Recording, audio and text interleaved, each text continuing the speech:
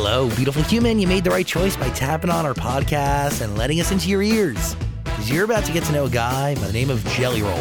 And he's easily one of the most fascinating people we've ever had on the show. And we've had thousands and thousands of guests on. We're going to talk everything from music to his time in prison to his family life and beyond. This man has face tattoos and gold teeth, and I'm pretty sure he's like 400 pounds. We're going to cover all of it. Get ready. If you want to ever learn about the musicians you love or find new music that you may love, the Zach Sang Show is the place. Thank you so much for giving us your time and energy today. Let's hop in, yeah? Cool. Here's Jelly Roll.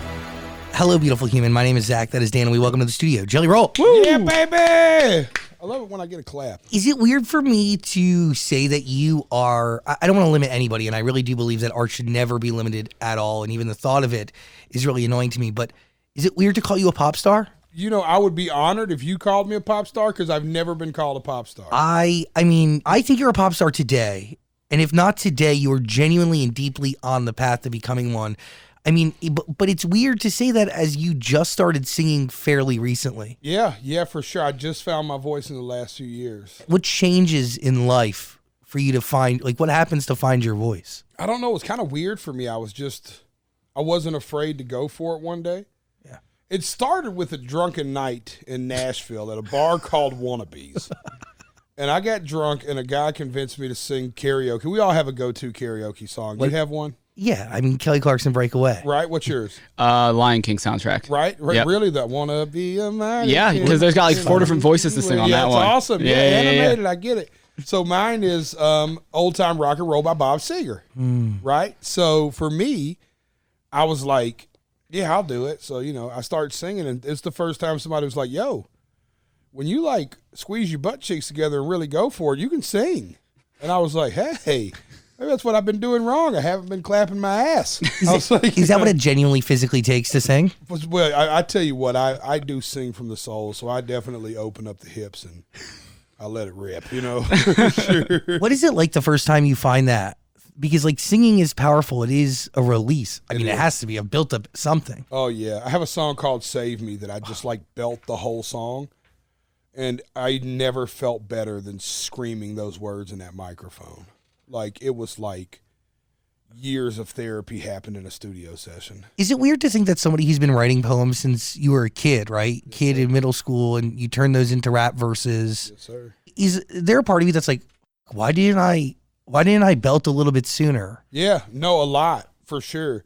And I think it's because we were in a family full of people who couldn't sing. So, but you didn't even know. So we didn't know. So when we would all sing together, we sounded like a bunch of drunk alley cats. So I grew up in a big household, 3 brothers, 1 sister, in mom, Nashville. dad, couple of broke cousins on the couch. Yeah, one of those scenarios. Super white trash. And we would all sing together, and you couldn't decipher if any. So we just assumed we all sucked because we sucked as a unit. You know what I'm saying? So nobody ever had the nerve to do it, solo. Is it a surprise to them when they hear you sing for the first time? Just a couple years ago. Yeah, for sure. When Save Me first got released, everybody was like, "What is going on?" Do you feel like you tell your story more fully and clearly through singing or through rhyming and rapping? God, best question ever. So when I'm rhyming, I have more words to tell a story. When I'm singing, I have more of a scale of emotion. And there's a simplicity to what the lyrics, right? But you still try to convey, you're conveying emotion through your voice, but lyrics, there needs to be some simplicity there. I don't know, for what? To be sung back or? Exactly. Well, exactly. And the cool idea of songwriting is that I have to find a way to capture an emotion and create a feeling in you as a listener and do it in so many words. Is it harder to write a song that is for you to sing or for you to rap? For sure. Singing. Yeah. Just because I have less words. Yeah. It's it'd be like if I said, tell me your life story in 3 pages or tell me your life story in a paragraph. Yeah. You'd probably have to rewrite that paragraph a few times before you were like, oh, I left out that part. Let me try it again. Oh, how did I blow that? Where if you had 3 or 4 pages, you'd probably, you'd overwrite the story maybe. Even. Yeah, you got space. I mean? Yeah. I mean, obviously your creative process has to totally change. Yeah. Mm-hmm. So the good news is I always loved writing songs. I just never sang them. So like I had a record in 2017 called Addiction Kills where I put a song out called Only that I only sang. I just sang through it, but it wasn't like saved me singing. I look back at my career and I was singing a lot. I just didn't know I was singing. Interesting. Does that make sense? 100%. I have a song I did in 2000 and I'm going to say 9 called Riding All Alone, where the hook goes, I wake up every day, I hit my knees and pray, my mind is filled with pain, so many things have changed. And that's how I did it in that moment. To me, I was just like playing with my voice. In hindsight, I was finding my voice, right? Because today I just woke up and I am admittedly just a little bit, not a lot, but a tiny bit hungover. So I won't sound great, but if I were to sing that today, I would sing it more like, I wake up every day, I hit my knees and pray. Right? I would Actually sing it. I would have sung it, but I didn't. I was already playing with the harmony or the melody of it anyway. You knew something existed. Yeah, I just was scared to squeeze some butt cheeks, baby. Were you finding yourself singing mostly on hooks, like for the hooks of the song? Yeah, I'd rap the verses and sing the hooks. I mean, that's rap with hooks, right? Yep, That's it. Yep. Were you surprised that you found more success since Save Me and since you've decided to clench your butt cheeks and sing? Yes. Compared to, really crafting rap with hooks, which, by the way, in 2009, 10, whatever, which that's Captain Strange era for you, right? Yes, sir. So, I mean, that's really ahead of its time, like, or right on the money, right? Almost. Yeah, for sure. For me, this was, we were doing it before it was popularly cultural. Like it's a thing now. Like all of hip hop exists with song Totally. hooks. Back then, hip hop only existed with people singing hooks if you collabed with an R&B artist. Yes. Eminem and Rihanna, right? They did that in like 2011. Let me take this thing off. What happened? Well, I got an IV this morning because of the little hungoverness we were talking about. Oh, got it. And I just realized when I was sitting here, I was like, people are going to think I'm fucking, some weird's happening. I was like, it's not. I was looking at it. I was not like, a good look. what are you getting yourself into? Wonder how people think I'm just walking and shaking hands. I'm meeting Zach and Dan for the first time. I walk side of me. They're like, what the fuck is on his hand? But by the way, at the end of the day, like that is, you have the means to just get an IV to cure your hangover, which, I mean, compared to your hit, like a long time ago, that's access to a technology that you would never have had for before. Sure. I would have just had to lay somewhere and think I was going to die. Yeah. It's just the only thing that's cursed me is now I drink knowing I have that ability.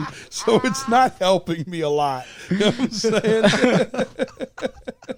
It's kind of how computers made us stupider. Yes, they It did. made me more of a drinker. It's like, haha, I can fix this. You Drink another one. push Who yourself. cares? I got something important to do tomorrow. Let's get the magic IV. You're selling at the Troubadour this evening. Yes. That's I'm a excited. huge deal. Yeah, I was telling you off camera that I got to play the Palladium before. I got to play the House of Blues Sunset. Oh, wow. I was able to play the Rainbow. R.I.P., Oh by yeah, the way. for sure. I was able to play the Rainbow Room. I played the Roxy. My first show in LA was at the Roxy. Sick. I've got to do a guest slot at Whiskey A Go Go. I've just never made it to the Troubadour. So when we were coming here, and I was like, we're here for Kimmel. So Mazel tov. Yep. Big day. So I was like, well, while we're down here, we're going to hang out with Zach. We're going to do Kimmel. I was like, can we please do a pop-up show at the Troubadour? It was like just me manifesting a dream. I was like, let's just do a pop-up show. Let's just do it. Let's just invite a bunch of people out. We'll sell a couple tickets, but let's just invite anybody in LA because we don't come out here much, And sure enough, my agent, Hunter Williams, loved him to death, hit me right back and said, we got the Troubadour. I was like, don't lie to me, dude. He was like, we got the Troubadour Monday. I was like, lock it in. I mean, dude, it's easily, in my opinion, next to the Forum, but like the best tiny sounding venue the best sounding, like smaller scale venue in LA. Like if you're going to do anything in LA that's not like the Forum in terms of sound, Troubadour is right next to the Forum. It is the greatest venue of all time. The history that's on that stage. It's wild. My favorite musicians are the singer-songwriters of the 70s. And there's so much history at that venue. Like the history that lives at the Rainbow Room for rock and roll lives at the Troubadour for like outlaw country music and for like Bob Dylan and James Taylor and this whole like this singer-songwriter movement that was spawning out. You are country adjacent. Is that fair to say? Oh, yeah. Well, dude, Zach, I'm from Nashville. Yeah. So it's like, if I go sing Sweet Child of Mine at a karaoke bar right now, somebody from Los Angeles will go, look at that country motherfucker making Sweet Child of Mine country. Just because it's how I talk, it's the twang. So it's always going to be a little flair in what I do. So naturally, I'm a country boy at heart for sure. Do you feel like leaning into using your voice allows you a larger platform to tell your story than you've ever had before? Yeah, absolutely. Because like really when I look back, like you even talk about it, you got into a really funny but also kind of famous lawsuit with Waffle House. Yeah. And that was huge national exposure at the time. Sure, dude. And that was your big takeaway. You were like, this is kind of cool. It was awesome. Yeah, I hold no grudge. I ate at Waffle House on the way here when leaving Nashville. It was my last drunken meal before I got on the plane. Whiskey, Weed, and Waffle House, the mixtape in 2013. Yes, sir. You end up changing the name, though. To Whiskey, Weed, and Women per Waffle House's Bulldog Lawyers West. So that gives you a moment of really intense national press, right? Because it's you versus them in this really heated battle. Oh, yeah. Which, I mean, are you nervous at all? Or are you just like, I'm going to milk this for what it's worth? I thought it was the funniest shit ever. Where are you from? I'm from New Jersey. Okay, where are you from? I'm from Philadelphia. Okay, so Waffle Houses are now up there. I went to a Waffle House outside of Philadelphia recently. They're making their way up They're north. making their way up the coast. It's fucking awesome. I seen one. I was like, we're stopping right now. And so even though you were like enemies with these people. Oh, yeah, I was still eating there all the time. If you've ever been to a Waffle House at midnight, I am the demographic. I'm it. I'm the guy, right? It's like, if you've ever seen a Waffle House cook, he's got an ankle bracelet on. He's on parole. He's got tattoos. He's got a pack of cigarettes in his front pocket of his little cooking thing. Like, I'm that guy. In hindsight, you could be the perfect spokesperson. Dude, I felt like I could have been their Jared from Subway without the allegations, right? You know what I'm saying? So, I'm just like seeing those commercials in my head. I feel like they missed their biggest opportunity. They screwed over their biggest fan. Really? So much so that even though they've screwed you, you still go back. Oh yeah, dude. I got what's it called? Stockholm syndrome. Right? It's like you just want to feel a little bit more pain every time. Just scatter, smother, covered, and chunk me one more time. I know I'm not welcome here, and I know I'm gonna shit green all day tomorrow. Oh, Jesus. But It's true. Just one more plate. I'll take one to go. I say that to say you now are in the spotlight in the biggest way. Yes, I mean, but since the release of this music that has really touched people in places that, I mean, you're doing Kimmel. Yeah, this is wild, by the way. It's absolutely massive. And as mainstream as it comes. Right. Was that even on the list of dreams or possibilities? Like, that's what I'm really wondering, too, is like, what did you wish for or hope for in your career? Well, I was just telling my label that what I've taken away from this last year, and I hope this inspires somebody listening to this. I thought my dreams were too big and they were too small. Mm-hmm. Right? Like I just dreamed to play the Grand Ole Opry. I just dreamed to, like, as a street kid, I just dreamed not to have to risk my freedom to provide for my daughter because I felt limited in options. You know what I mean? I was a felon at a young age. I didn't know what I was going to do with my life. I was like, I just want to provide for my daughter without risking my freedom, or, you know what I mean? Like, I just don't want to go to prison no more, really.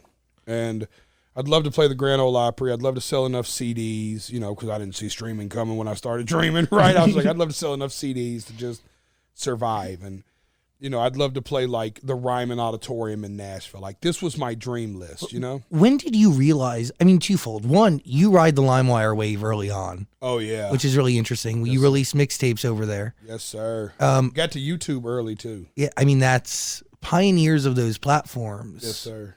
They think different. I mean, we were one of them, you know? Oh, yeah. I did the same thing with streaming.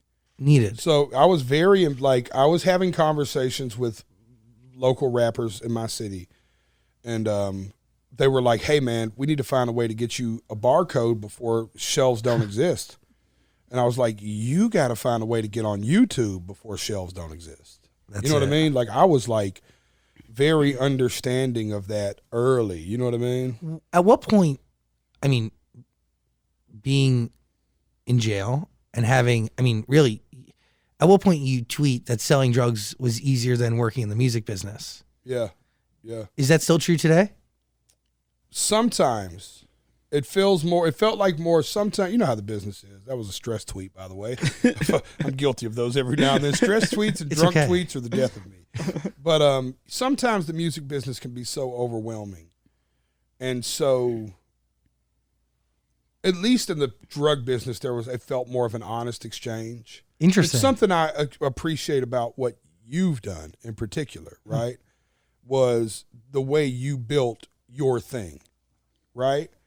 It's Thanks. like, yeah, it's nothing short of incredible, right? You know, so it's like you probably have had to fight the arts versus commerce fight behind the scenes all day. Yeah, and it's really ugly. Nobody knows how ugly that gets, right? Yeah. Ownership, how important IPs are, and you're like, dude, I fucking built this out of my basement. 100%. You know what I'm saying? It's You're extension of your being. It's more than livelihood. And by the way, I think some people get it mixed like with, they go like it's a career. No. It's like an extension of one's physical and personal and mental being. 100%.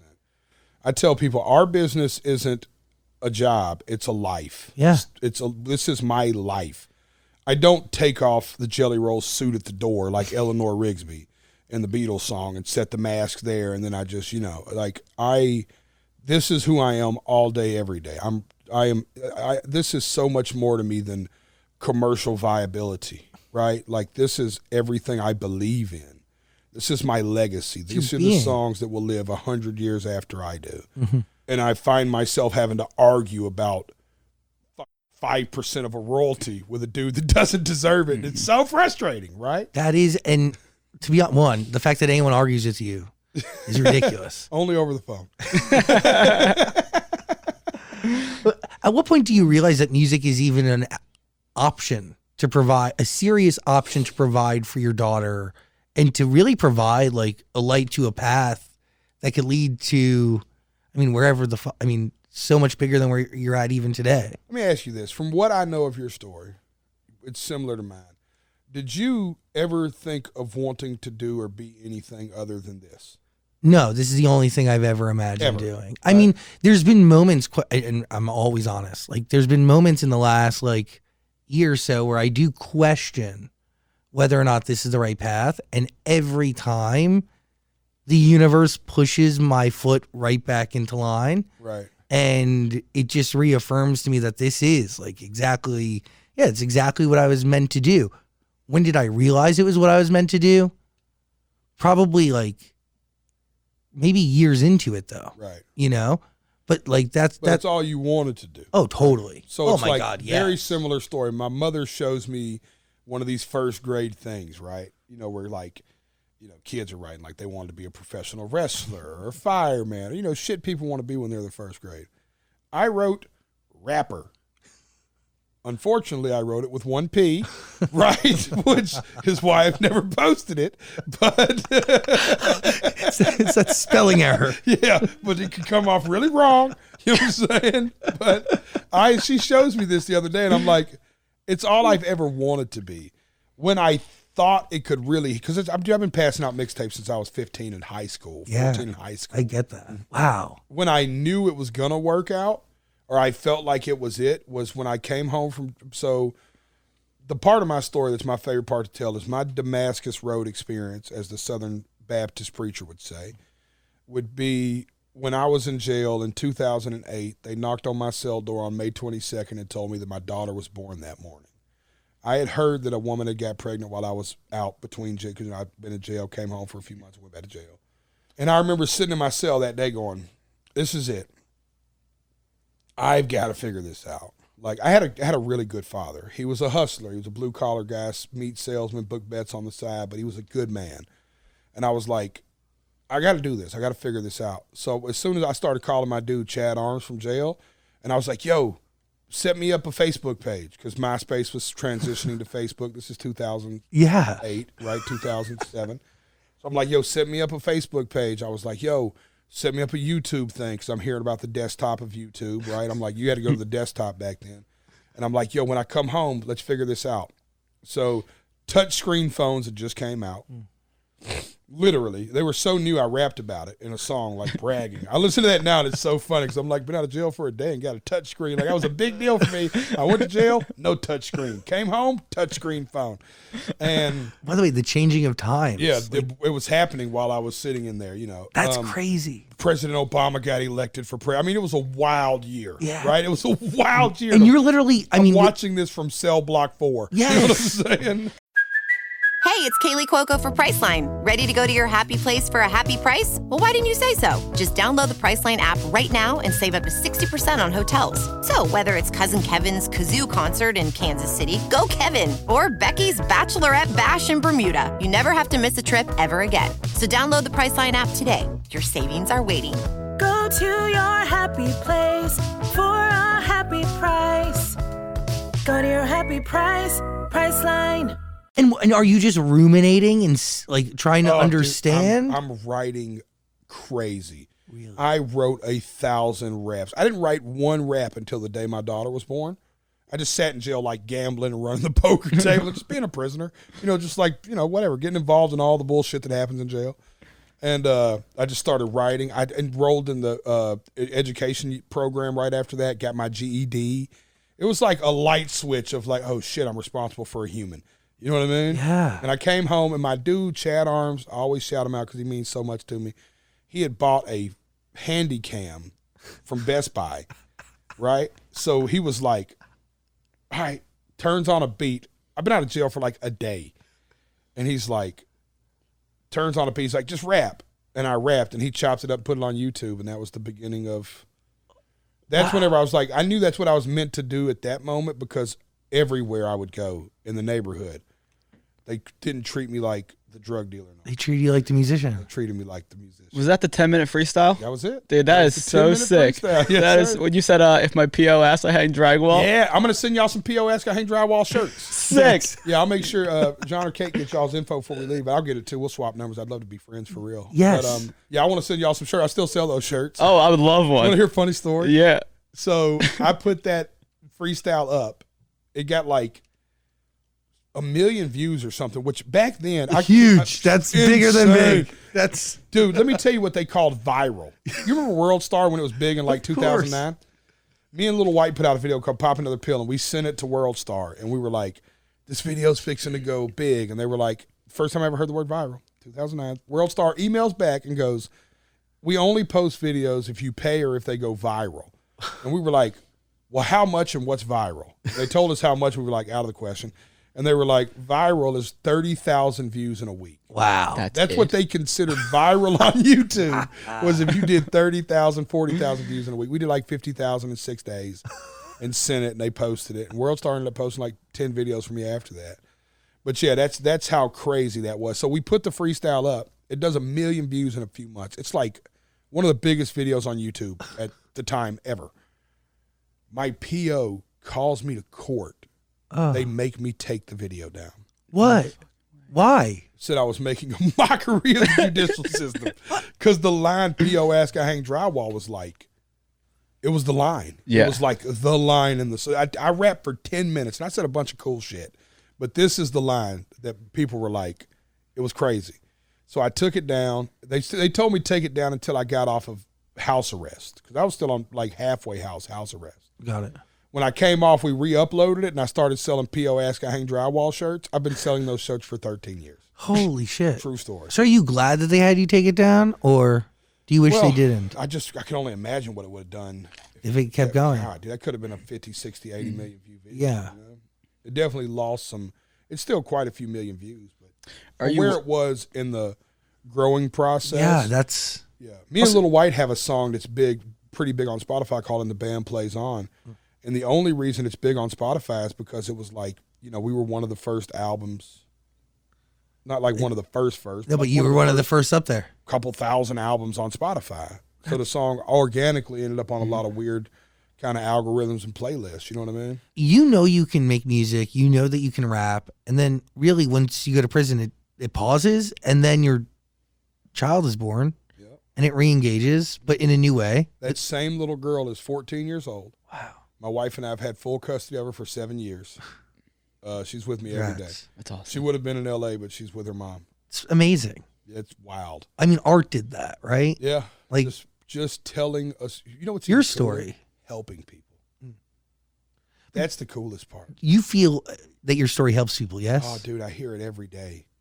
And it means more. I always said I make music for people, not money. And I've learned that a byproduct of people listening is you'll make some money, which is why I am one of the artists that love the streaming era, because I'm not asking you for money. Yeah. You're giving it away. I'm not pushing you to the point of purchase. It's like, yo, if you like it, please listen. If you really like it, share it. It's not that much to ask. Yeah, for sure. It's like, yo, if you f with it, just listen for at least 3/4 of the songs. That's how I get paid, I think. You know what I'm saying? You know. Do you feel like it's your job or responsibility to help kids to not make the same mistakes you made growing up? Yeah.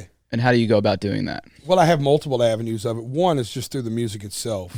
I get messages from fans every day that say, "Hey, man, save me, help me get sober." Hey, I sat in my room with a loaded gun and was considering killing myself, and I put on a playlist that I was going to die to, and I just kept listening to this and crying and realized I wasn't alone. And this is what I tell people.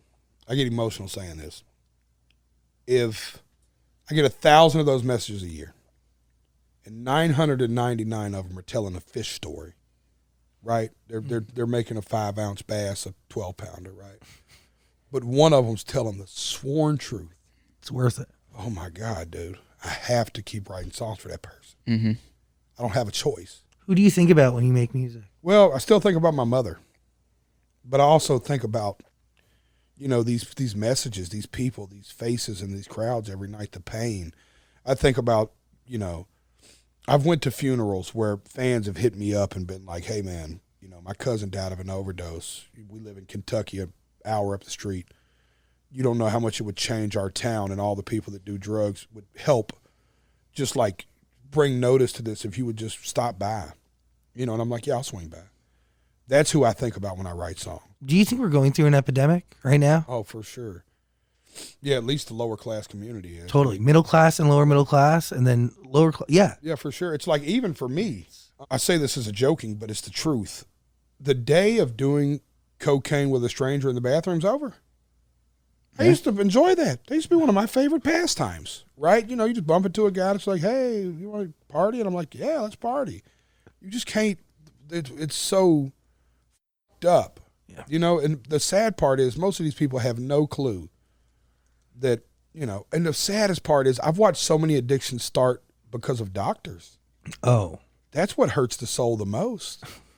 You know, where a guy, you know, breaks an ankle and a doctor gives him an Oxycontin. Yeah. And the dude's ankle hurts, you know, he's going through it. He eats them. When the script's up, you're hooked on them. And that's why I do genuinely believe it is preying on the middle, middle, and lower class, sure. Right? By people who are in positions like pharmaceutical reps and pharmaceutical companies and doctors who are incentivized to write scripts. Yep. I mean, even down to not legalizing cannabis. Yes, 100%. There's, I mean, and I'm in the Bible Belt, so, you know, I'm still going through it. We're still not even medical. In the same breath, the amount of times Narcan is probably used in a single day is overwhelming, and I mean, it's taking lives. No, it is literally. But it is for the good of the people on top. Like, I think that's what people 100%. Like. People forget that. Like, everybody just thinks like nobody wins. This is a terrible thing. Lies. It's actually imposed. No, for sure. Yeah, this isn't. Why would this work? It's no. There's a whole elite group of people who are just continuing to profit off of it. There's a system in place. No, it's so sad. So that's one thing I'm passionate about, helping through the music. The second thing that I do is I put my money where my mouth is. I help at-risk youth. I donate lots of money to at-risk youth programs around my city. We're doing a show in Nashville on December 9th. I'm playing my hometown arena. Bridgestone? Yep, Bridgestone Arena, Papa. Yes. Dude, I would. Casual. That's a childhood dream, yeah? Yeah, childhood. I went to that. When they built that in 96, Phil Bredesen announced it. My father, came in and, cracked a scotch bottle for it. He's like, "All right, boys, the town's changing. We're getting a proper arena." Listen, we didn't know anything about hockey. We got the Predators in 99. Me and my dad was there at a hockey game. Everybody's drunk. Rednecks are screaming wild shit. They don't know what they're watching. Yeah, you're like, "I fucking love hockey." Yeah, it's like, hockey's the shit. Back then, you could get a ticket to a hockey game for like 2 cans of potatoes and beans and like a bag of rice and a pack of bubble gum, and you could sit on the ice pretty much. You could put your face on the glass for like $17. It's funny, but like a stadium does change an entire city. Dude, it was a big deal. Yeah. You know, it was like, I'll never forget my dad. It was like, shut up. They're talking about the arena. Like the whole house got quiet and all 30 of us huddled around the TV to watch our mayor like declare our life was fixing to change because this arena was being built. And now I'm getting to headline it. And first, I know y'all are busy people, but I would be so honored if you'd be my guest that night. When are you? What day? It's December the 9th. Oh, I'll definitely come to town it's for December that. 9th. And it'd be cool because you could come with me. We're going to go speak at the Juvenile that morning. Oh, amazing. Talk to the kids. And we're going to give away 100% of the money to building a program inside of that same juvenile I was incarcerated in. Wow. And we're partnering with the Youth Impact Outreach to build an aftercare program where the judge will court mandate kids to go to this program. Me and a guy named Robert Sherrill, who's another ex-convict who's built a bunch of independent entrepreneurial businesses. So we're going to mix his business sense with my creative sense, and we're going to create a place for kids to come and seek refuge outside of their neighborhoods and try to build on. So when I was 16 years old, I committed a crime. I'm super not proud of this. I'm embarrassed to talk about it, but it's important to talk about. The state of Tennessee deemed me to be charged as an adult. They can really hurt somebody and impact somebody's life. I was years away from being able to be allowed to vote or buy a pack of cigarettes, but you were sending me to adult prison, and you were giving me a non-expungible felony. No forgiveness for violent offenses in the state of Tennessee. There's nothing I can do about it. Can you vote today? I cannot vote. Wow. I could not rent houses. I could not work in the medical field if I decided to be a doctor tomorrow. I don't even want to go on the list. I could list 50 things this prohibits me from, right? And not even the like questionable stuff, like, you know, like this is like just core American rights that I've been restricted. I can't go to. I'll never be able to go to Canada. They'll probably never let me in New Zealand. What? I just got a passport for the first time because my felony is like 20 years old. I had to fight to get a passport. Tennessee has a zero forgiveness policy for violent offenses. I'm working hand in hand to have a meeting with our governor to see if I can get a pardon. God willing, I'm speaking that into existence now. I hope that happens. I mean, dude. If there's any, I mean, you understand the state from every different perspective and level. Yes, sir. And it's one, I think, the governor's duty to take a meeting with a constituent, but also in the same breath, if they want to actually do their job properly and grow closer to the people, talking to you should be top on the list. That is absolutely horrendous. No, it's awful. And it's like, I'm embarrassed. I made a horrible decision and I regret it every day of my life. It also began what was the revolving door of the judicial system for me for the next 10 years after that. I spent 8 out of the next 10 years locked up, in and out of jail, 6 months in, 4 months home, year in, just in this revolving door because by then I'm a felon. I don't think I have any chance to do anything with my life. Now I'm doubling down on criminal stuff because once you charge me as an adult, so I'm so passionate about helping those kids. It is incredibly vitally important for those programs like the ones you're creating to exist. But also they took your childhood away from you and they put you in prison in your most formidable years. So the concept that you wouldn't be in and out of the system after that is kind of like laughable to me. Insane. Like you're taking somebody when they're a sponge exactly. and you're saying, go be in easily one of the worst places probably in Tennessee. Literally. And just when you have a kid from a middle and lower class community that already feels really limited in his options because of his environment alone, you're destroying them. And then you give them a felony at 16, 15, it's over. Yeah, but that's the system. That's it. That's the system. It's because they made money every day I was there. Yeah. Right? Somebody was getting rich. By the way, off of your parents being back home paying taxes, which is even the worst. Yeah, for sure. No, 100%. It's been so fucked up. It's been the whole system has just been sad to watch unfold. So I want to be a part of the change. So we're going to give 100% of the Bridgestone money away. I'm going to match whatever that number is with my own money because I hate when artists fundraise money but don't put up money. It fucking infuriates Everybody give except for me. Yeah, it's like, I came. Oh, great job, John. Super cool that you showed up and played your guitar for a fucking hour and think you did this great deed and took a picture with a big check you didn't write.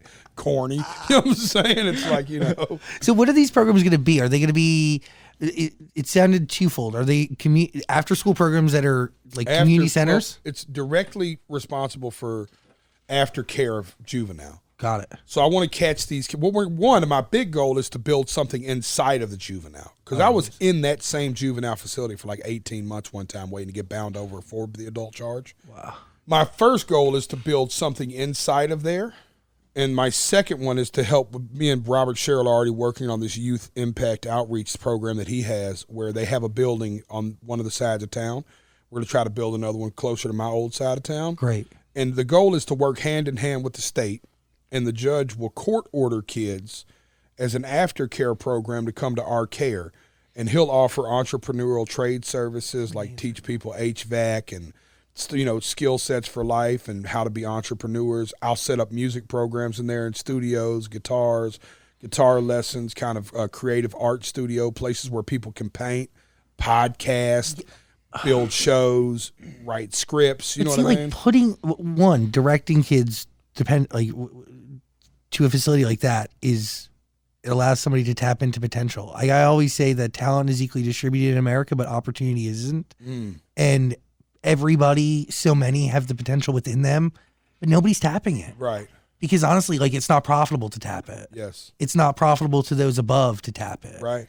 No. So to create situations and to create centers like that, I mean, the most good. You have the ability to, who knows the potential for what that facility has to create and give back to society. Yeah. It's like last generations. To me, it's imagine that you never have a kid that has ever seen an example of somebody doing any kind of success. And then you put them in a room where there's tons of people who have had success, give him tools to show. Yeah. You're just showing the kid it's possible might change his whole fucking life. You are the company you keep, 100%. Right? So if you're going, and I say this about schools, right? And you make the case that schools should be doing exactly this each and every day and facilitating these opportunities and unlocking potential that exists in kids, because if you are around greatness and people are encouraging you and you're with like-minded people and people like yourself and people that elevates human beings and gives them new ways of thinking that they could have never even thought was possible. For sure. If you hang around 9 long enough, you will be the 10th. Yeah. Gosh. Yeah. You're going to change a lot of lives. Oh, man, I sure hope so, Bubba. That's the big part of what I'm doing this for. If I was doing this for money, I'd have quit 10 years ago when it didn't look like I was ever going to make any. Truth. Drugs. Or I'd have quit a year ago when I could have sold my catalog and bought a beach house. Is that true? Well, I've been lucky enough that I've maintained ownership of my masters. So you can sell them whenever you want. I can do kind of whatever I want. Do you feel like you've had to go through everything you went through to get to this point though? Oh, for sure. Yeah. I feel like everything happens for a reason. Yep. As much as it probably sucked and you would never want to relive it, where would you be if it didn't happen to you? For sure. No, I couldn't imagine, the person I would be otherwise, How open are you with your daughter about everything? Oh, incredibly, scarily. Really? Yeah, she's a little rock and roll baby. I wish she was here. She would have flipped out. She knows y'all. She would have went nuts. What's her name? It's like Bailey Ann. Her name's Bailey, but I call her Bailey Ann. Named after your wife? Yeah, huh? You have a wife named Bailey, no? No. My wife's Bunny. Bunny and Bailey. Yep, Bunny and Bailey. Bailey's my little micro mini pimp. She's I've been calling her that since she was 7, and I didn't realize how bad it was until now. She's 14, and her pick her friends up school. I'm like, micro mini pimp, and I'm like, ooh, that's awesome. I say in complete humor, just, you know what I'm saying? Yeah, she's awesome. I'm super open with her. Well, her mother. I got to tell this. Give me a minute because I don't want to tell half the story. It's wrong to not share it in full. Her mother had a struggle with heroin. Her mother, in typical sense, started taking Lortabs for her back. She had fibromyalgia or something, and some great doctor feeds her like Lortab 10s or something, you know what I mean? And then, you're just going to live on those the rest of your life. Yeah. Eventually, they're not doing the job. She kicks up to Roxy's, kicks up to Oxy's. It turns into a heroin addiction. We've seen the story. Right? I mean, it's so sad, but dozens of millions of people. Literally. Yeah. And she gets in trouble with the law, her and her partner. And me and my wife are just getting together. We're in the honeymoon date, get drunk every night, been together. I'm touring, trying to figure my life out. I'm sleeping in a van, part of my life. Maybe 8 years ago.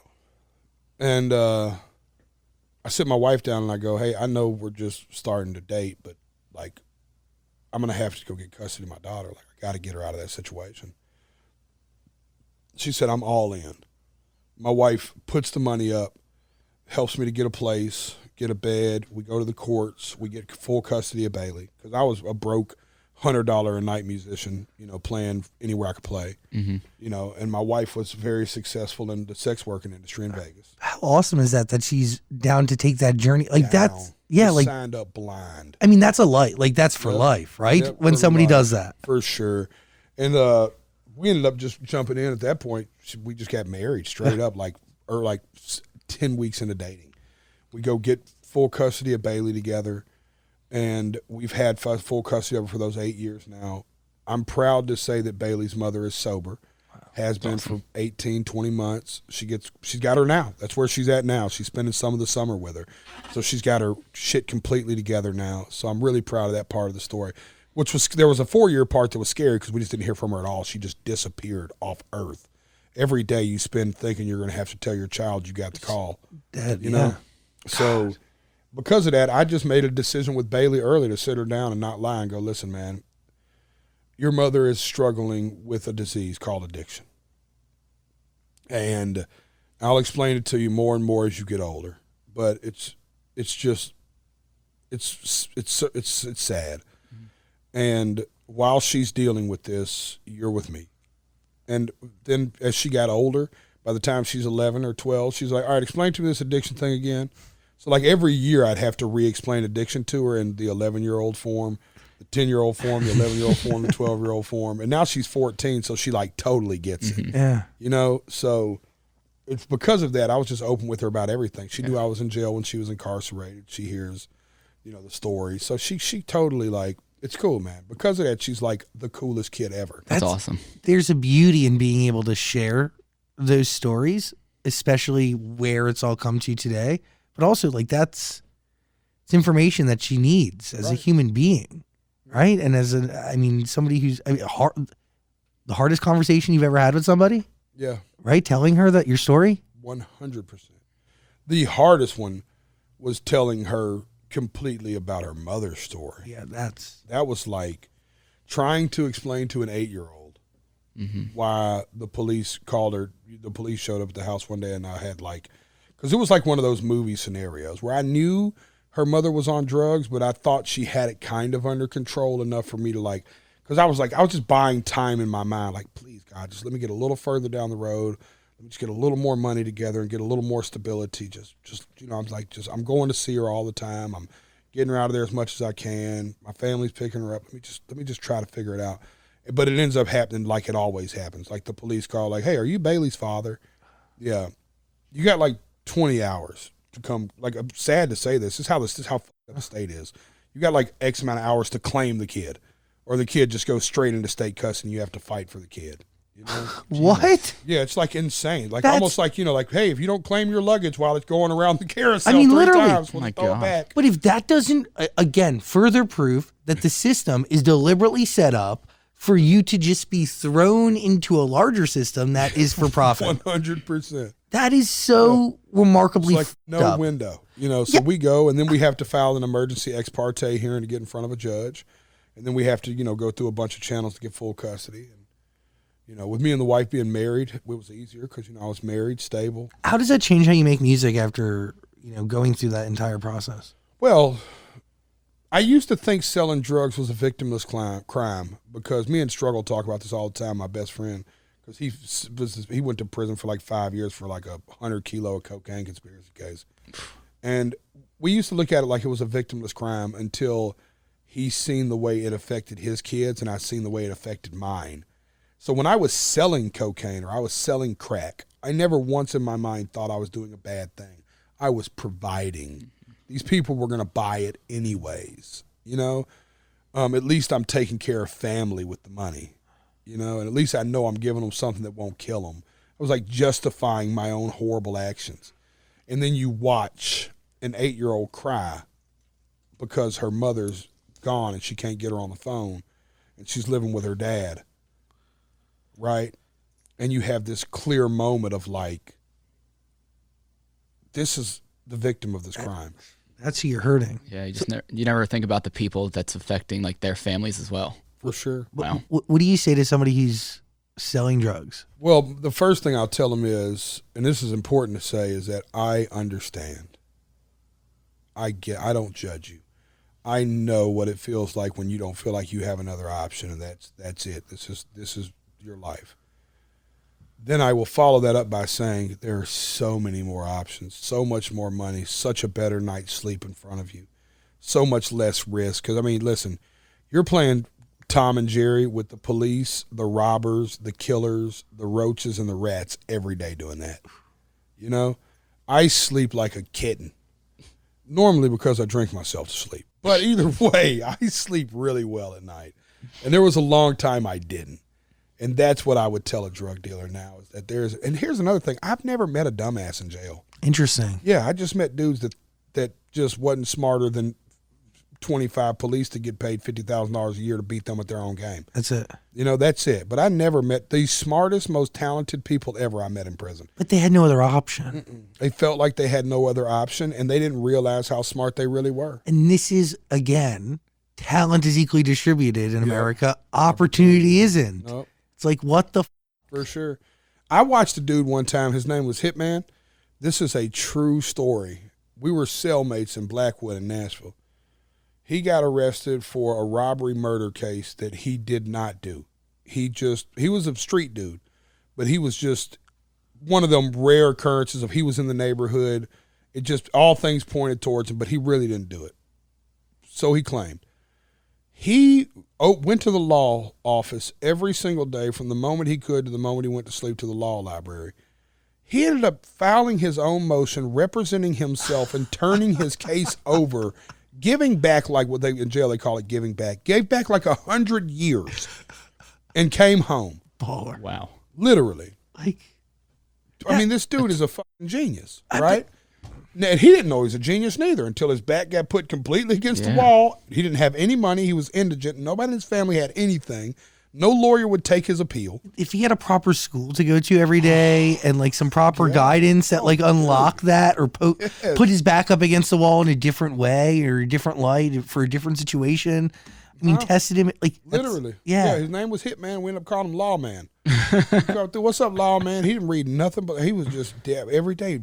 He hand wrote out his own appeal That's amazing. and gave the time back. What I've never seen a county jail celebrate the way we did the day they called his name. Wow. The day they called him to grab his shit. That place, you would have thought the Titans won the Super Bowl in South Nashville. He worked for it. We went crazy. Dude. They came in and threatened to pepper spray us. We celebrated him all the way to the door.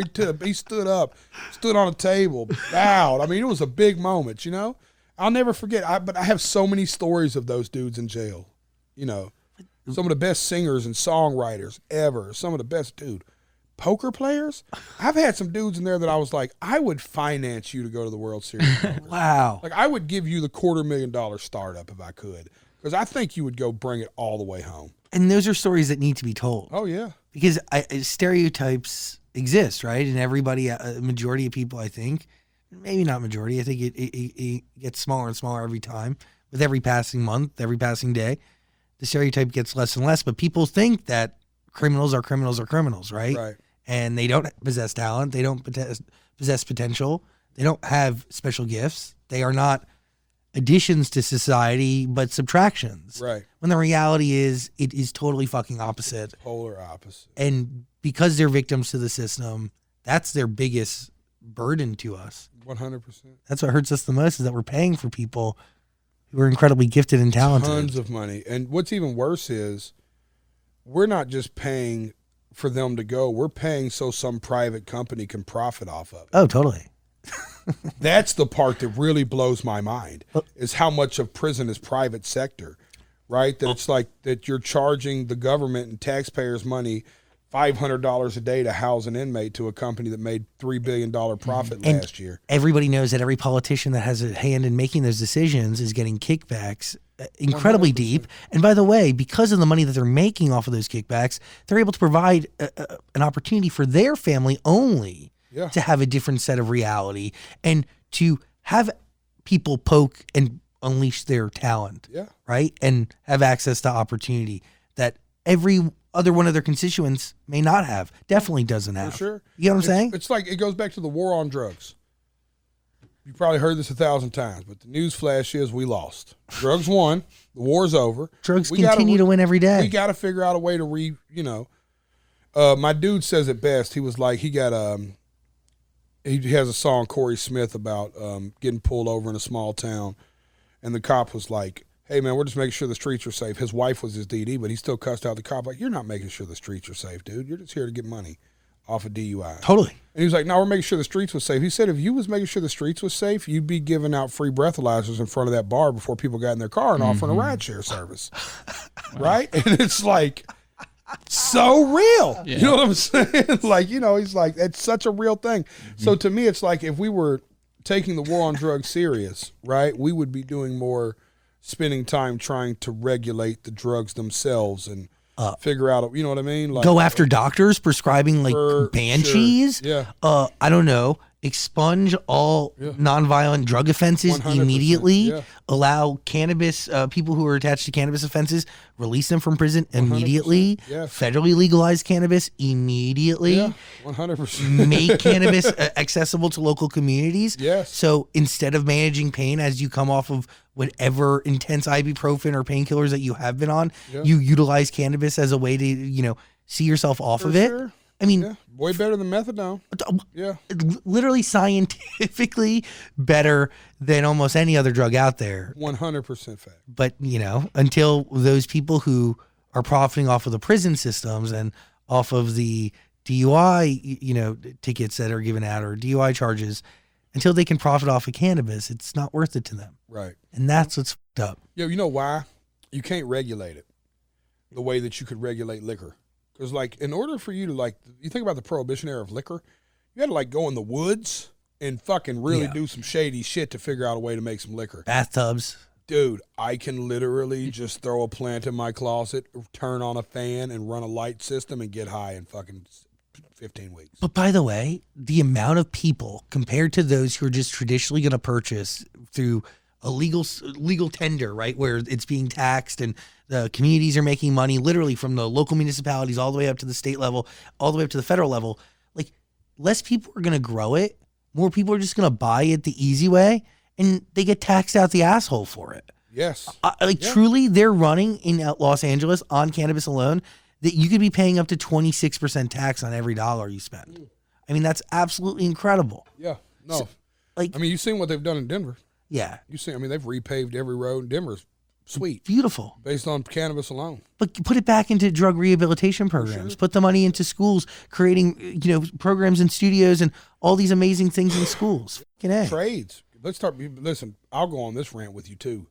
I am so disgusted with what my daughter learns in school. Oh, it's I useless. only have her in school for social purposes. It's just important to me that she socializes because I'm having to teach her what school's not teaching her that's going to fucking matter in real life. You know what I mean? They're not, besides core math, English, language, presentation, the shit you gather by the 7th grade, It's nothing. none of that shit, they're not going to remember any of it. They're never going to apply any of it. We're not, excuse me, sorry. It's okay. It's last night's rainbow room coming out of me. Just a little demon escape right there. It's fucking funny. Talking about something so serious, I'm over burning tequila through my nose. Had a tequila bubble come through my snot box. Oh, I accidentally got it. We had a ball last night. We'll go to that in a second. But I'm like, yo, school is just, I just tell her, she's like, why don't you just let me come with you and hang out and teach me the workforce? And, I was like, Bailey, it's important for you to socialize. She's like, I socialize with you all the time. I was like, Not the same. kids your age. Yeah. It's kind of important. I get that you've been through a lot of shit, so you're already a little, by nature of her mother and me, she's a little more mature, You still need it. It's it's just so important too, man. You know what I mean? It's But they teach you nothing. They don't want you to learn taxes or Man, I credit. don't Or how get to fill out taxes a at all. W-2 or what a 1099 is. And none of that shit No, matters. because the truth is, if you don't pay, you actually end up paying more. Yeah. And if you don't know how to cheat the system, you end up paying more. Yeah, 100%. So those who know, knowledge is power, right? Yeah, 100%. So people rather keep people dumb. Yeah, yeah, that's it. Can I switch topics completely? Yes. You're having so much success singing right now. Why are you rapping on Son of the Dirty South? Yay! It's awesome that you did that. So Brantley, Brantley Gilbert's a dear friend of mine. Yeah. I think in the last 10, 15 years of music, who reminded me the most of like my path would be like the Brantley Gilberts and the Kid Rocks musically, because they were kind of outlawish in their musical approaches, like, you know, how Kid Rock went from ball to the ball to pitcher and all summer long. Brantley's kind of the same way. He always rode this real thin line of being a stone cold country boy, but with these crazy rocks riffs and like aggressive lyrics. So when we finally got to hook up, I was like, dude, I'd be honored to work with you. He had became a fan of mine through a song called Fall in the Fall with me and Struggle Jennings, my best friend, which is a hip where I'm singing the chorus, but I'm rapping, right? And he was like, dude, I just love it if you did something like Fall in the Fall. I was like, on the, you know, like the singing part, he's like, no, like when you, the double time rap shit. And it's like, to me, it was like a childhood hero of mine asking me to, I was like, for sure. Whatever you want. Like, no sweat, dude. Like, I think that's so cool that you even know that song, that's the reference you brought into this studio, you know? And there's a side of me that, I went to the Atlantic Records BET Awards after party last night. You know, I'll always be a fan of hip hop. It'll always be a part of my culture and my neighborhood. And, you know, growing up in my community, it wasn't just the soundtrack of the neighborhood; it was the style. It's lifestyle. It was the life. You know, we had like b-boys in my brother's high school. You know what I mean? Like, you know, Adidas tracksuit, graffiti on trains in our neighborhood and trailer park. Well, in this song, you got the Still Tippin' lyrics in there. Yeah, for sure, right? Yep. You caught that? I caught the Still Tippin' there lyrics. There we go, right? Yep. To me, it was an ode to the South. That's why I started with that Southern playalistic, talking about the old Outkast record, you know, and then I kept it down to my country roots, you know, that Willie smoking, whiskey sipping. You got that Mike Jones, Paul Wall in there? Yep.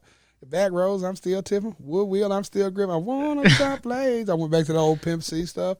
Yeah, to me, it was just a chance to kind of, I don't know, it was also a chance for me to have more words to tell my story of where I'm from. Because I thought it was really cool to, like, bring the references of, this is so cool, you really listen to the song. Yeah? Yeah, thank you. Most of you know how shit is. No, we listen around I here. know y'all are awesome, but you know, we know how this shit is. You know what I mean? Like, tell us about your Walk song. into a lot of rooms all the time. It's like, so I heard you dropped a new song, and they don't even know the name of it. You know what I'm saying? They're not worth your time. Yeah, it's so sad. I wanted to like mesh all of these references of culture. I think we're in a unique space in life where culture is not as tribal as it used to be. So my daughter can wear an Ariana Grande shirt to school Monday, or Nirvana shirt Wednesday, and a Co Wetzel shirt Friday, and nobody would say nothing except for, oh, I love the 7 Rings song. Oh, dude, Teen Spirit's awesome. Oh, dude, Co Wetzel kicks ass. Oh, I love Outkast, right? Like, instead of being like, back in my day, it was like, you wore a Metallica shirt yesterday, you take that Snoop Dogg shirt off now. And then they quiz you. You pick one. Are you a Metallica guy or a Snoop Dogg guy? How many Snoop Dogg songs? If it's only Gin and Juice, you're not allowed to wear that shirt. You know, it's like, so now we're in a place where it's like, it's cool for people to be like, yeah, man, I love Justin Bieber. I also think Lil Baby's dope. You know what I'm saying? It's like, I'm a mood person. Like, I might be in my car right now listening to James Taylor. I might pull up to the Troubadour bumping Moneybag Yo. You know what I'm saying? So for me, it was like infusing the core of these cultures too, like referencing the old Houston music with the old Atlanta music. And then when I say I'm from a place where they mix rock, country, and hip-hop, somewhere between Hank 3-6 and Kid Rock, Johnny Cash, All Black, just that old school flavor, like just kind of referencing all of these wild scenarios of, I love whenever I spun into that, the boys from the Holler do anything that they can do for $1, pit bulls in the yard, broken down cars. You know what I'm saying? Like, I'm just trying to descript a culture there, a setting of like how you can go from like this back road holler trailer park kind of pimping thing, you know? Does a verse like that come easy to you, or does it take a while to really sit down and write it all out? They're the easiest. Really? Why is that? You just don't overthink them. You know, you're just telling a true story. I'm just painting a picture of what I know. The easiest story to tell is the truth, right? Anytime you just tell a true story, now coming up with a story, that's a thing. You got to work on it, figure it out, find the ending, find the middle, punchlines, where's it funny, where's it not. That's why I respect comedians. But just telling a true story is like, oh, yeah, this is like a culture song. This is like the Son of the Dirty South. This is fucking easy. I'll just rap about everything that's like a part of our culture. Because I also think that Southern isn't a place in time. I think it's a state of mind. That's right? interesting. Yeah, I think that like it's South, but to me it's overall country, right? It's just that old kind of like, you know, it's a lifestyle of, you know, I seen an old boy, he could have been from Northern California, but he was walking in last night into the bar, stopped me to take a picture, and, you know, he's wearing Ariat boots, and I just knew him I knew him walking. Before he got to me, I was like, yeah, that's an old country motherfucker right there. You know, and for all I know, he's from Utah. You know what I mean? But he's as Southern as me, if you ask me. Do you write your rap over, okay, do you get a piece of production and then create to it and then find the story you're going to tell? Or do you, like, how did this song in particular start? This song started with just every song I've done the last probably 5 years started with just a guitar. Okay. And then we'll produce around it. So that's another reason I'm kind of genre bending, is I don't set out to make a certain kind of song. I just pick up a guitar or piano and we start to write a song, come up with a riff, noodle with it, see where it goes. And then by the time the song's finished, it'll be like, okay, this song's like clearly needs to be like, we need big 808s. And like Son of the Dirty South was so easy. Once Brantley started strumming that guitar, I'm a son of the dirty South. And we started coming up with this concept. It immediately was like, okay, the track needs big 808s. And I know you wanted me to do some hip hop shit. So we definitely need 808s to stay true to the spirit of hip hop. And then it was just set it up in hip hop structure. But everything, a guitar or piano. So like Son of a Sinner, same thing. Whenever I get in a group text with y'all, you're going to hate me. Because I will send you songs once a week now of just me and a guitar. Because every song of mine you've ever heard, Son of a Sinner, I put the demo on my album. Yeah. So you know a demo is like, for people that don't know, a demo is whatever your first take of the song is. And 9 out of 10 times it's either an acoustic version or a really stripped version with fake drums. Just like when you're in the studio writing the song, you demo it to get the idea out. I loved the demo of Son of a Sinner so much, acoustic, that I put it on the album as the 10th track. But it's to show you that's how that song started. Is it a reminder to yourself, that song? Oh, yes, 100%. For balance? Yeah, but the duality of life is so important. The same dude that's sitting here with y'all right now talking about justice reform and your desire, my desire, and your desire for us to help try to change the world, that same guy drank until 3:15 this morning. I mean, we partied. We went the fuck. I don't know where I ended up at. How about that? I got drunk twice yesterday. By the way, I had 2 totally different drunks. I got drunk on the plane at 7 in the morning and then handled some business here and then went out and got drunk again that night. You know what I mean? But that same dude like woke up, was lucky enough to get an IV. I feel incredible. I get to come here and hang out with some guys I admire and talk about cool stuff. To me, that's the duality of life, right? You know, the same dude that goes out doing shows and rocking and doing this rock shit is balanced out by making sure my daughter gets on the school bus in the morning. It's actually beautiful. I think we all live there a little bit. Mm-hmm. And I think the song just kind of helps us own it, makes it a little more comfortable to be like, you know what? I'm not a bad person because I do what people would, because there's somebody right now that thinks me going out drinking last night was a bad thing. I'm not a bad person. I'm just somewhere in the middle between right and wrong sometimes, you know? I used to be all the way wrong. I think I'm killing it. That's it. Isn't that life though? Yeah, it's like, God, who knows? 20 years from now, me and you are sitting down talking about a song I wrote called All the Way Right. You know what I'm saying? Maybe that's my final form. You come in, you're wearing all white. Yeah, and I'm like a fat Buddha. I sit here Indian style. You know what I'm saying? I talk like Jay Shetty. You know what I'm saying? Well, I do see the vlogs. You are working out a bit. I am. I've lost a little weight. Congratulations. You know what's crazy? I'm going to lose weight for sure. Because I'm not worried about my health. I go see my cardiologist a lot. I take care of my stuff. But I'm going to lose the weight because I want to feel better. Mm-hmm. But I'm going to do it different. I lost a lot of weight before and gained it back because I did it wrong. I crashed it. I just like ate salmon and carrots for like 6 months and lost a couple 100 pounds. Wow. So this time I'm losing it slower, but I'm losing it the right way. Gotcha. You know what I mean? Does that start after Dead Man Walking? Yeah, That- 100%. That quest? Yeah, for sure. Dead Man Walking that's what Dead Man Walking was about. Hard song for you to write, or It was a hard song to release. really? Why? I write a lot of songs that I don't release because sometimes you just need to write them for yourself.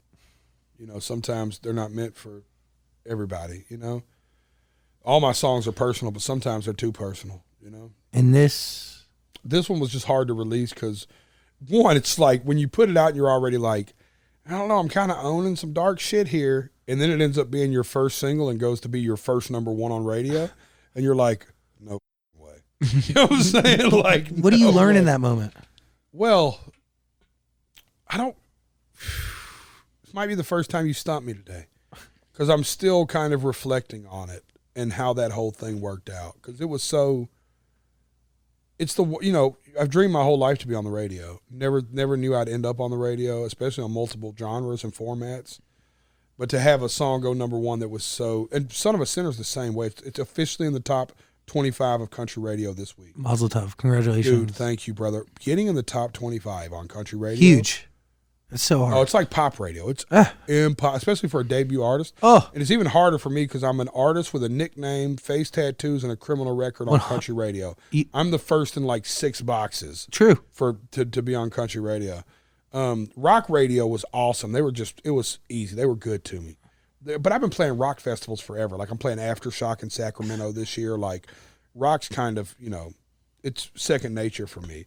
So as far as like I'm not the first dude. Yeah, you're not the first felon to find their way out. Yeah. at rock and No roll. matter how fucked up I got last night, There's somebody on that chart that's more fucked up than you. Motley Crue. Yeah. You know what I'm saying? You let them down. Yeah, for sure. There's And we went hard, and still Tommy Lee's younger version of himself, like, ha ha. You know what I'm saying? So I mean, a song like that to be so personal and to have such great success, does it make you want to share more? Or just because I see how people, I've always been vulnerable. It's always been a big part of my thing with music. It's just telling people the truth, being honest through the power of music, being honest in dialogue, and kind of letting the cards fall where they may. Save Me is one of the most beautiful songs I've ever heard. I highly recommend that you listen to it. And by the way, there's going to be a link in the description below for all of Jelly Roll's music. What was it like singing that song at the Grand Ole Opry?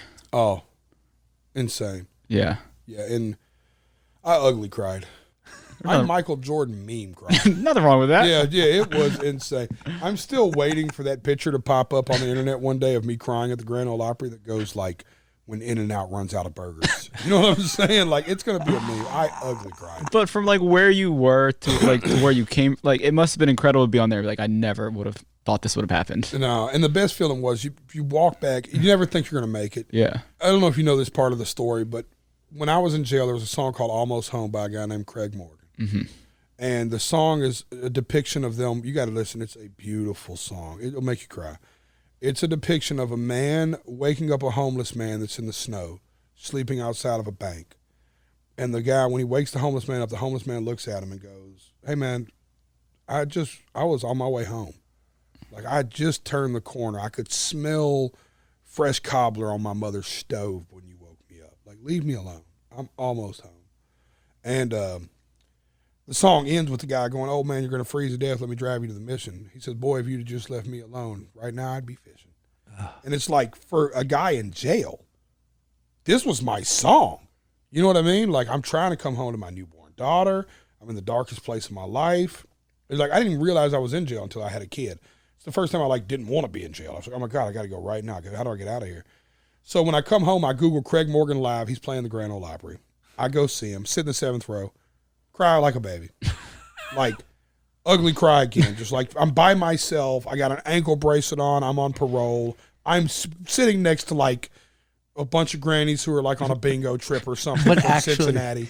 You know what I'm saying? That's crazy. And I'm, like, bawling, crying at the Grand Ole Opry. And I was like, I want to do that.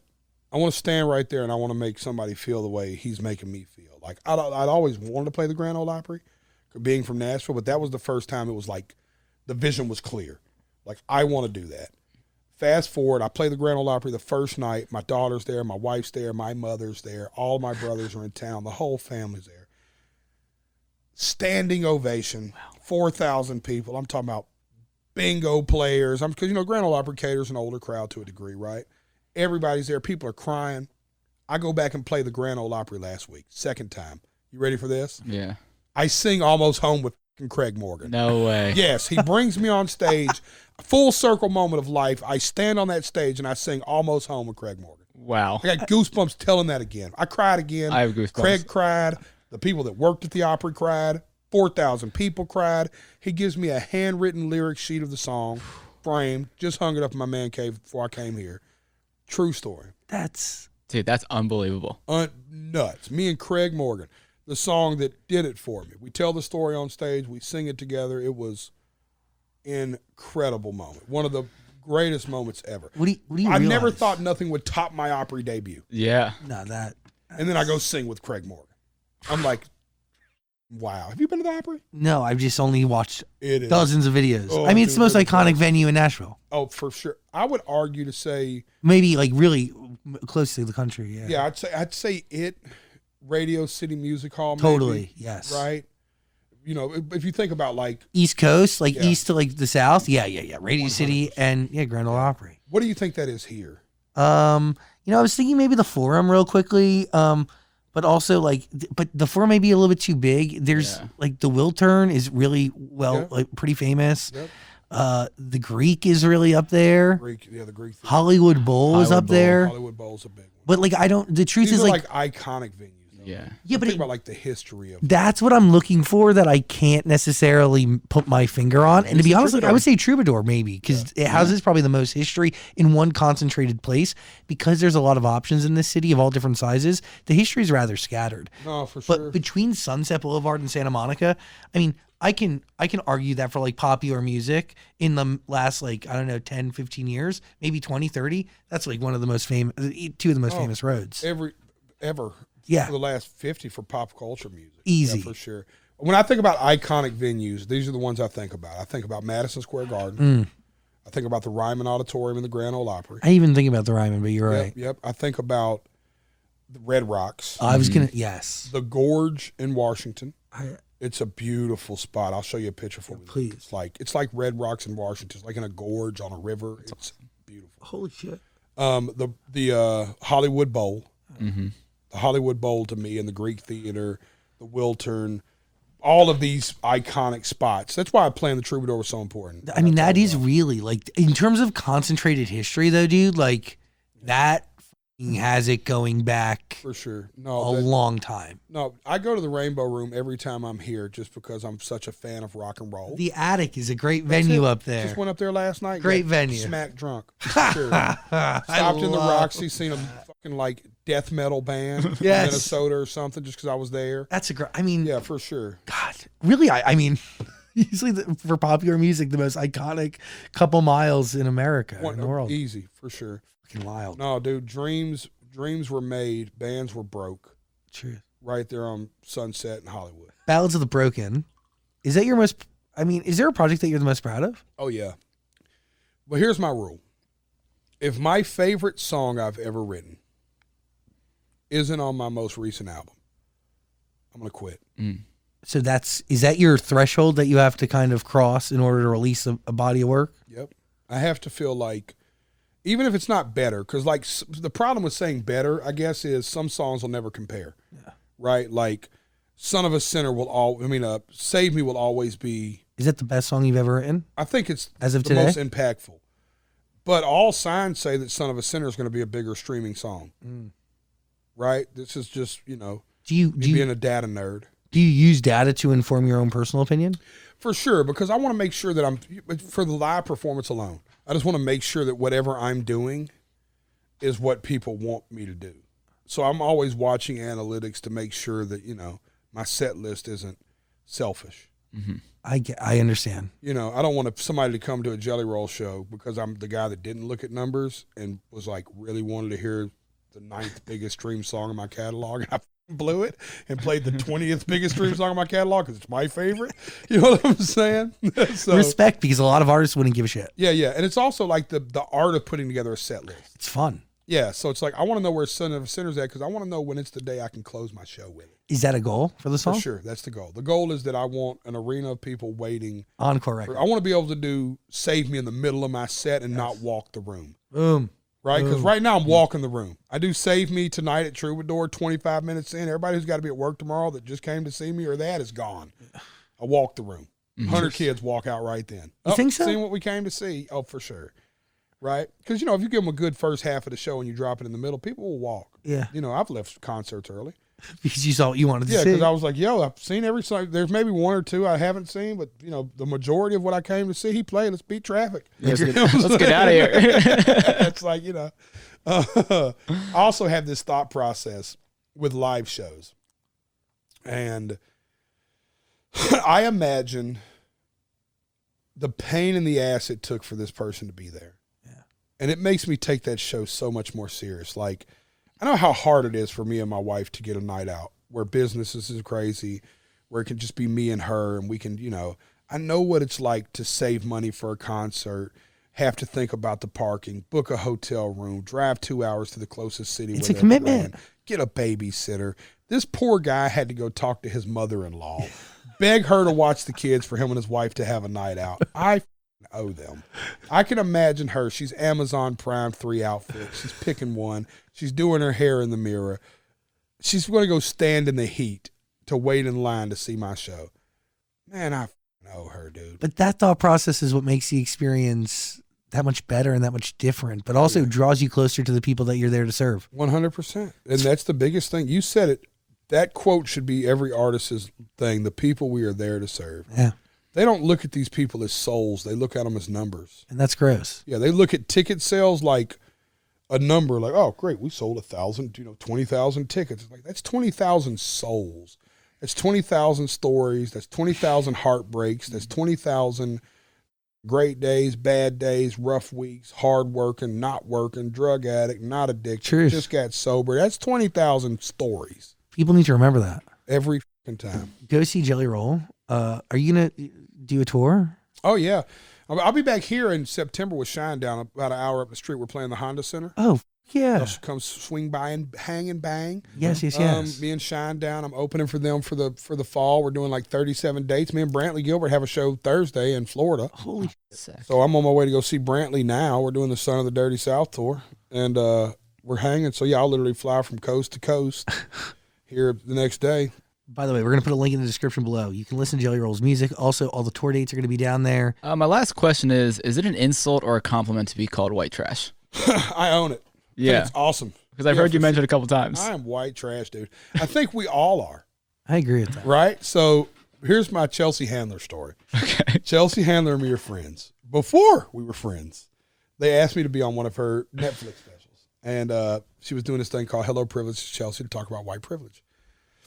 And they brought her to my barber shop in Antioch. Oh, you got to watch this. I think I've seen it. Oh, it's classic. She walks into the barber shop. It's a black barber shop in Antioch. My barber, Woe's a friend of mine for life, is wearing a Trump shirt. He's doing it as a complete gag, right? Because none of us have political opinions. We're all anti-establishment. In general, every president we've ever had, we're anti-government. I'm anti-government until I get my right to vote back. But Rightfully so. yeah, so till then, I refuse to talk politics at all. You have no say. So Yeah, I have notes. Don't ask me. Well, you could rally people. Yeah, to back the government to me. Yeah, that'll work. But so she walks in and she just sits down and I'm like, we're talking. And she's like, a white rapper and a black Trump supporter. I was like, oh, you're judging us. It's like you came in here being mighty judgmental. He's wearing that shirt to fuck with people. And I was like, Chelsea, you're just as white trash as I am. She was like, I'm Jewish. I was like, and you're white trash. She was like, how? And I was like, I've read your books. You have made a living talking about your pussy. You are white trash. You know what I'm saying? I was like, let's be honest here. And it was so funny because if you watch this, in the middle of it, she has a moment where she's like, I guess I am a little white trash, right? And she like owns it. And we've been bestest of friends since then. And I have that talk with everybody. You know what I mean? It's like there's a little bit of white trash, and the clips, the fact that you have this beautiful production and all this success, and that y'all still set up that little thing and clip that little black thing Oh, right. yeah, this place is trashy as hell if you see from Right? the outside. It's just a little white trash, Yeah. right? Let's just be honest, right? There's a little hint, no matter how successful we are. I say this all the time, but listen, one of my best friends from my neighborhood's right there. He's a 6'3" black dude. He's a little white trash, right? He's just a little white trash, you know? He gets it. You know what I'm saying? He does stuff all the time. And I'm like, you're looking like my family now. You're acting like one of my cousins over there, you know? So it's like, you know, yeah, I own it. I think it's funny. And I think it's also, we have to take control of the things that were meant to hurt us. Amen. And life in general, right? We have to take control of that. I'm a big comedy fan because I love that their rule is like, we just don't take nothing serious. So it's like they don't, you know, to me, that's my thing. Is like, I used to be hurt when I was broke and I was a poor kid and somebody'd be like, oh, they're just white trash. And it infuriated me. And then one day I was like, yeah, but we're kind of awesome though. Like y'all kind of suck. You know what I'm saying? Like it just hit me one day. I was like, we're having so much more fun. We're so much funnier. You know what I'm saying? Like we could beat y'all in everything except for money. We could beat y'all up.